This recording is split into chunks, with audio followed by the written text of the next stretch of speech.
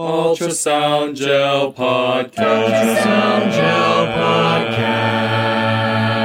Hello and welcome back to the Ultrasound Gel Podcast. Boy, do we have a treat for you today. We are doing a special edition podcast on virtual reality ultrasound education, and I have two exceptional guests. First, let me introduce to you Sean Sethi. Sean has been working with Ultrasound Gel behind the scenes, helping us find high-quality articles for the websites for several years. He finished his fellowship at Emory and is now faculty there doing some great ultrasound stuff. And in addition to Sean, we also have from across the sea, Sue-Ann Pascoe, who is from ZDU, which is a fantastic educational ultrasound course and just a wonderful organization that I've interacted with several times. So she is a sonographer, has a graduate certificate in clinical teaching, and fellow of AIUM. So thank you both for being here, and it's wonderful to have you on the show.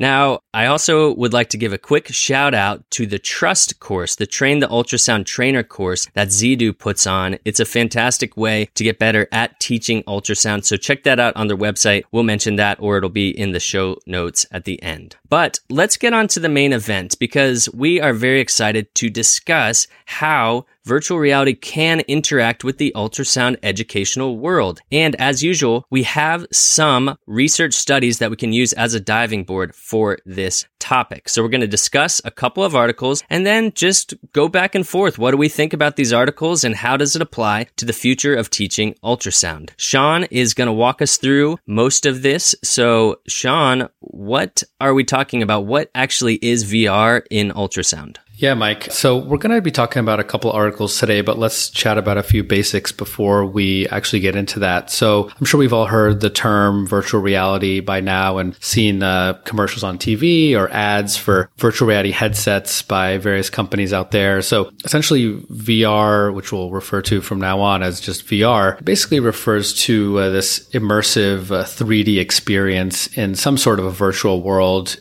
and allows you to interact with that world, whether that's with movement of your hands or actually walking around, and allows you to get that virtual experience. There are headsets that you can use that essentially completely go over your field of vision so that you can completely experience that virtual world. Yeah, those are so fun. And I don't know if our listeners have all tried them, but they just look like big goggles that go on your face and you are now looking through a screen. But within that screen, it also is taking an input from your actual surroundings, so it can, put some objects where they are in real life and hopefully preserve your safety in the process. Exactly. So let's jump into these articles and we can get into a discussion afterwards. So this first article we're talking about, and these will be in the show notes for you all to reference, is this randomized controlled trial, which is a non-inferiority study out of the University of Southern Denmark. That's very recent, just in the last few months was published. And what they did was they recruited just over 100 students. These students were randomized into two groups. So the first group was a traditional instructor-led course. So in person with the machine, again, things that we're all used to, things that we've all done when it comes to teaching students and residents. And so this other group was this virtual reality group, put on a headset and entered this virtual reality world where there was actually a 3D recording of the instructor kind of doing the same lesson that they were doing with the in-person group, but in the virtual reality world. And the students could interact and they could use the machine using the inputs in the VR and could go through the educational objectives that they were intending to in the VR world.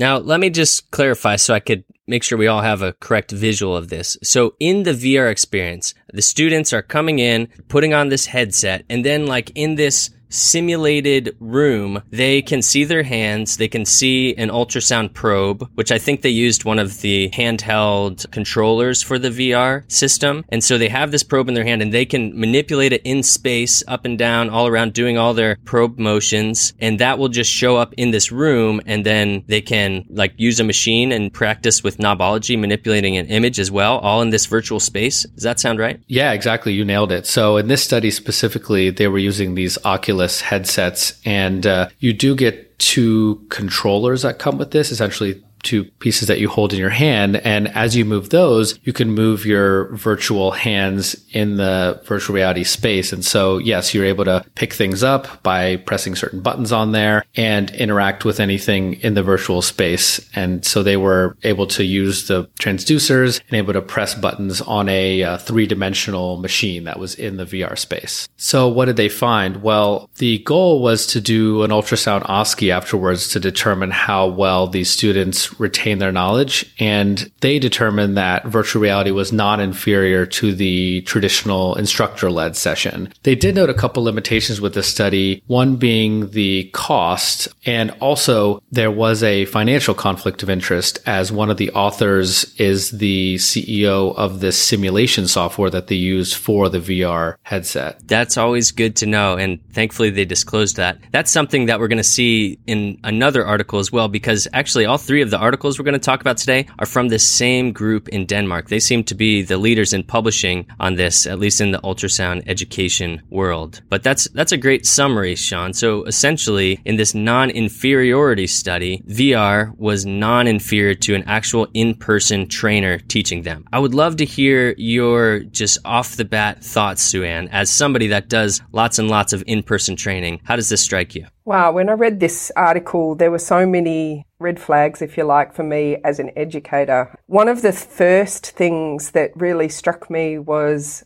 I guess the aim of the study was to test basic skills. And I think that the purpose here is trying to get people's spatial awareness skills developing. So it's important to note that the study was performed on a phantom, and the phantom was essentially a square block that had olives in it. So I think one of the big problems here in sort of summarizing that the VR training was not inferior to the in-person training is assuming that you can transfer the skills from scanning a rectangular block with some olives in it and assuming that that will transfer to a human and allow you to deal with the complexities of scanning on a real life human. Now, the problem with ultrasound and the reason why it's so difficult is because every time we scan someone, we could scan an aorta, for example. First of all, we have people of different shapes and sizes. Some people's aorta runs quite straight up and down. Some have a tortuous aorta. Some people's branches happen in a classical textbook fashion. Others are plumbed a little differently. Every time the patient breathes, that position of the aorta and the position of the gas that obstructs us from seeing the aorta is going to change. If you scan the same person in the morning or the afternoon, you'll get very different images. And I'm just not sure how a rectangular block with olives in it teaches us to deal with those variables. It also takes out, for me, VR also takes out that really important factor when we're doing an ultrasound scan, and that's the communication that we have with the patient. You know, the olives don't respond, I guess. So,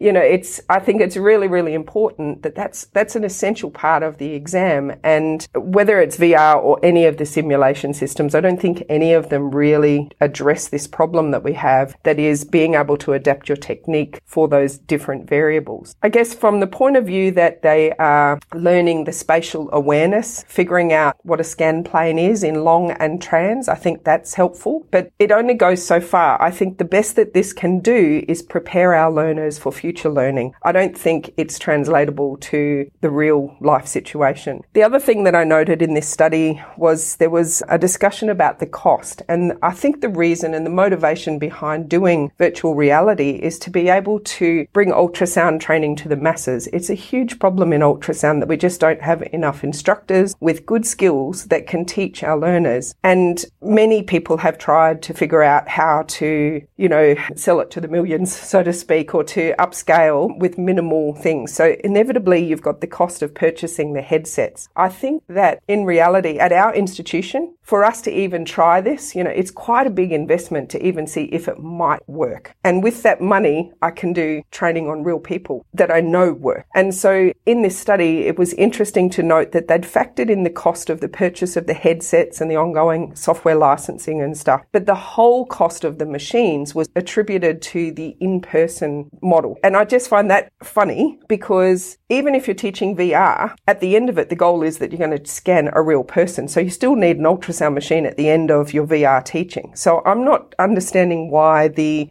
cost of the ultrasound machines was attributed wholly and solely to the in-person training versus the VR model. So that it siphoned off the cost just for the glasses and stuff, but the ultrasound machines were on the other side, which really does inflate it because it looks like they're using two machines at about $40,000 each. That's a really good point, Sue Ann. And just so everyone understands, they were trying to make the case in this article that VR is a lot cheaper, even though you have to buy these headsets to do it. And the way they did that was they're like, all right, they calculated it out. They looked at everything from like paying all the trainers to the models, to the equipment, to the space. And they're like, well, for VR, we needed about 6,000 euros. And then it's like, and for the instructor-led course, we needed 100,000 euros. And that was shocking to me when I read it. I was like, 100,000, where did that come from? And it's because they accounted for buying two ultrasound machines, which, as Sue Ann is rightfully saying, most of the people are going to have a machine if you're teaching ultrasound, and that should be as much a cost for the virtual as for the in-person. It's very unlikely you're going to purchase two full machines just for the sake of training. Although I get it, that is an expenditure that's going to have to come at some point. The other cost that I don't think was accurately reflected in this was the time involved in preparing the VR lesson. It's presented as the VR lesson comes fait accompli, and inevitably there's a lot of time getting to know the equipment and to preparing the lesson so that it works for a VR environment or AR environment and recording it for that environment. So I don't know that that's accurately reflected either, and there's lots of hours that go into the preparation of material no matter which way you deliver it. Really good point. Now, Sean, I didn't say this at the onset, but I know that you have a special interest in all sorts of cutting edge technology in ultrasound, including how to use AI, how to use VR, AR. So I would love to hear your take. And we don't mean this to be a contentious pro-con debate, but do you see any benefits that this article is trying to present to us? Sure. So I totally agree with what Sue Ann's saying and the point that, we're not going to just buy some VR goggles or VR headsets and not have an ultrasound machine around and expect our students and residents to become good at ultrasound just with that. But where I do see some benefits here are a couple things. One is that as the costs of these inevitably get less and less over time, that can open up some possibilities in the future. Also with examples of distance learning where you're maybe having a course, but you're teaching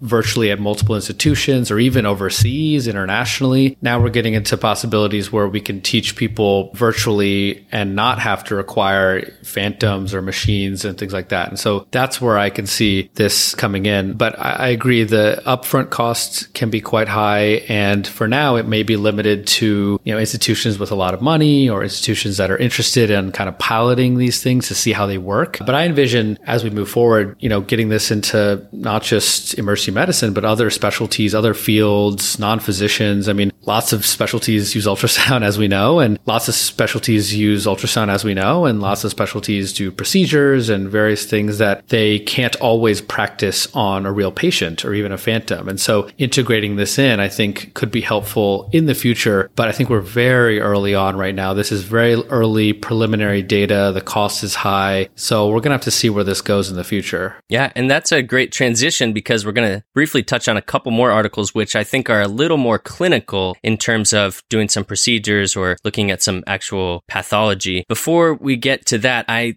have to just say a little something about the methodology. I promised myself I wouldn't dive into it too deep. Remember, for non-inferiority trials, they set a threshold of what it needs to be in order to count as non-inferior. And in this case, they chose 10% higher. And the in-person training was actually better in almost all of the things they measured, but it wasn't 10% better. Where did they get that 10% number? We don't know. So keep that in mind. The in-person training did show some possibility of being slightly superior, but it just didn't meet that threshold for the sake of this study. That's all I'll say. Sean, what are these other studies? Yeah, so two more, again, from University of Southern Denmark. We'll just very briefly go through these two. Both are pilot studies. Both use smaller amount of students. These are around 20 medical students each. The first one involving e-learning versus virtual reality. So e-learning, something that we're all familiar with now due to the pandemic and various reasons why we're teaching distance learning these days. And they compared e-learning to virtual reality for just basic ultrasound education. education, and again rated with the ultrasound OSCE, the OSAUS tool. And the virtual reality group in this case scored higher, and over 90% of that virtual reality group actually wanted more VR training and was interested in learning about VR more after that study concluded. And then the third study, again, a small pilot study with 19 medical students, but this time, like Mike, you were saying, with some specific procedural skills that they were going for, which in this case was ultrasound IV. So all of the students watched a basic introductory video with some basics and how to place an IV. So one group was the in-person group, so they were doing IVs on a Phantom, and the other in this virtual reality group. And it's kind of interesting. They actually, in order to kind of anchor the students and the physical space in the virtual reality group, they had a physical table that was placed in front of them so they could like stabilize themselves and their hands and these controllers. They weren't just kind of poking in space with nothing to kind of anchor on, if you will. And the virtual reality group had a higher success rate with IV placement in the virtual reality space and a lower number of unnecessary surface punctures, according to this study.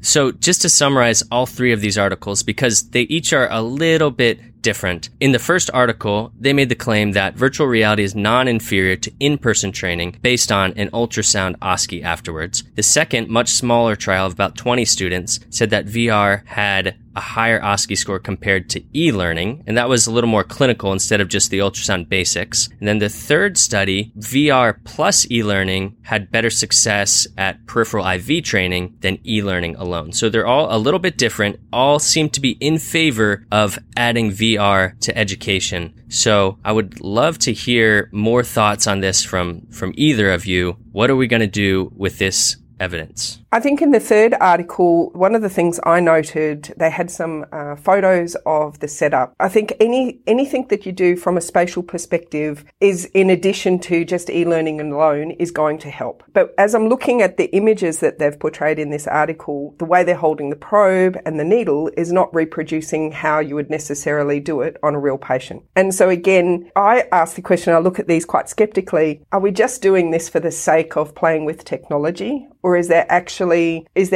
benefit for the learners? And are we wasting our time going down this rabbit warren with virtual technology? Or should we be focusing our efforts on becoming better teachers so that we can accelerate the process? I think the goal in any of this is to try to get learners learning ultrasound faster. I'm not convinced yet that VR is the tool for that. And I personally think that if we spent as much time and effort enhancing our skills as teachers and understanding how to structure and sequence teaching better, it would probably be more beneficial than some of these, because at the moment they feel a little gimmicky for a lot of money. Sue-Ann, I'm glad you said that, because I personally am very susceptible to this cool factor bias. I know when I've tried some products like these in the past, you just get like mesmerized. You're like, this is so cool. You're like looking at your hands in front of you, looking at the ultrasound thing, and it's so fun that you think like this has got to be useful for something. But that's why we study it, you know? That's why educational research like this is important, to actually prove it. We know that the students seem to enjoy it based on one of the studies, that they wanted more virtual reality training. But I like your point. Is this actually helping them? Is it an efficient way to teach them? Does that lead to long-lasting impact in their learning or doing ultrasound excellently? I don't know yet. The other comment that I'd make is my learners here are often consultants. I can't think of the word that you use in America. Attendings, that's right. So they're a much older, well, not much older, but they are an older learning group. And so for us using this, first we have to teach them how to play with the technology, and that in itself is a hurdle, because what we find is just bringing in an ultrasound machine can often be enough technology to challenge some people. Now that might be different for the younger cohort because they've grown up on computers, they've grown up with technology. You know, I know my kids, are born with an iPad in their hand and they're very eager to show me how to do everything on the computer. So the younger generation is probably much more tech savvy, and maybe the hurdle isn't quite as much. But to apply this across everyone, certainly in that older cohort, first you have to learn the technology before so that you can play with it, before you can derive the benefit that is supposedly transferable to a real patient. And I just think it adds an extra hurdle to the whole process. Yeah, I totally agree with you, Sue-Ann. We don't want to be adding barriers to learning. We want to make it easier so more people can do this. one of the things you mentioned, which I completely agree with, is that when we talk about doing, for example, procedures and we say, well, we can use a phantom or some kind of other material, for example, to place a peripheral IV, we get a little concerned that the fidelity isn't as high as obviously doing an IV on a person. And so are we now even further away from that by doing it in a virtual space where we don't have this tactile feedback, the specific motor skills where I'm maybe anchoring my pinky on the patient's hand while I'm putting the IV in, which is going to be very difficult to do in a virtual space, even if you have a table in front of you and things like that. So that's definitely a concern for me. But playing devil's advocate to that a little bit is that when you have a scenario where you might have a very high ratio of the students to faculty, for example, you may have great teachers and they may have great curricula, but they're maybe not able to actually teach the students. There's not enough access to these great teachers. For example, in preclinical years where students are learning more ultrasound before they're even getting into their rotations, I think this would be a great way to, one, introduce ultrasound as a concept to them if they don't have a teacher around or an ultrasound machine around, and just also spark an interest in procedures and using this VR technology in general. As my perspective is that I think in the future, this is going to be used more and more for specialties in general, especially with students coming up.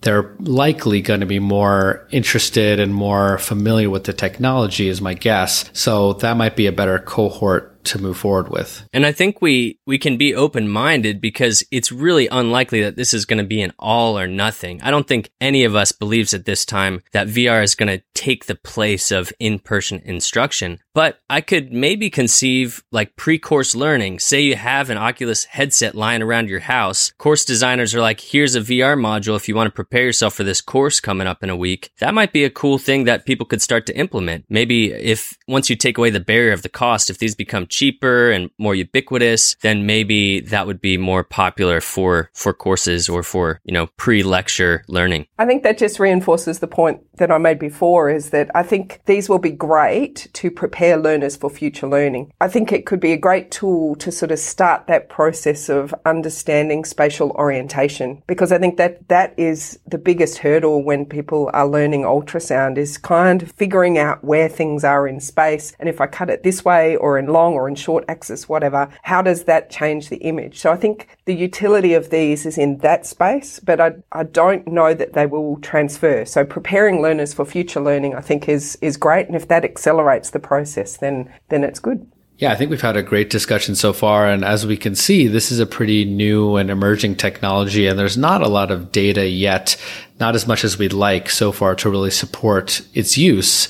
But I think we're going to see more and more of this technology being implemented into the medical field, into medical education in the future, almost whether we like it or not. So I think we should at least understand that it's out there. And when it comes to our field, we should at least be able to use it in a way that can benefit our learners the most. And I totally agree, almost like a flipped classroom model. If they could use this technology, the students and residents, to learn about the echo they're going to do or the fast they're going to do, that might be a nice supplement instead of just having maybe like a PowerPoint that shows what a fast is and what the positive exam looks like. To summarize, we went through 3 articles on virtual reality. They all seem to be in favor of virtual reality. And of course, the conflict of interest noted earlier aside, they do look promising, providing some benefit to learners. So I think the future is looking out for more of this educational research and seeing how specifically it can be implemented or integrated into training and courses. Thanks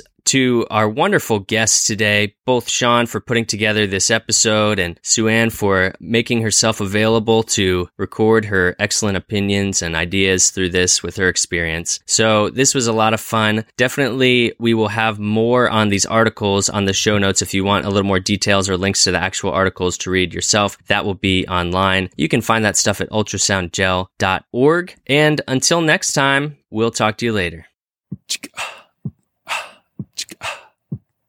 More pressure, more gel, more pressure, more gel, more Ultrasound Gel Podcast. pressure, more gel.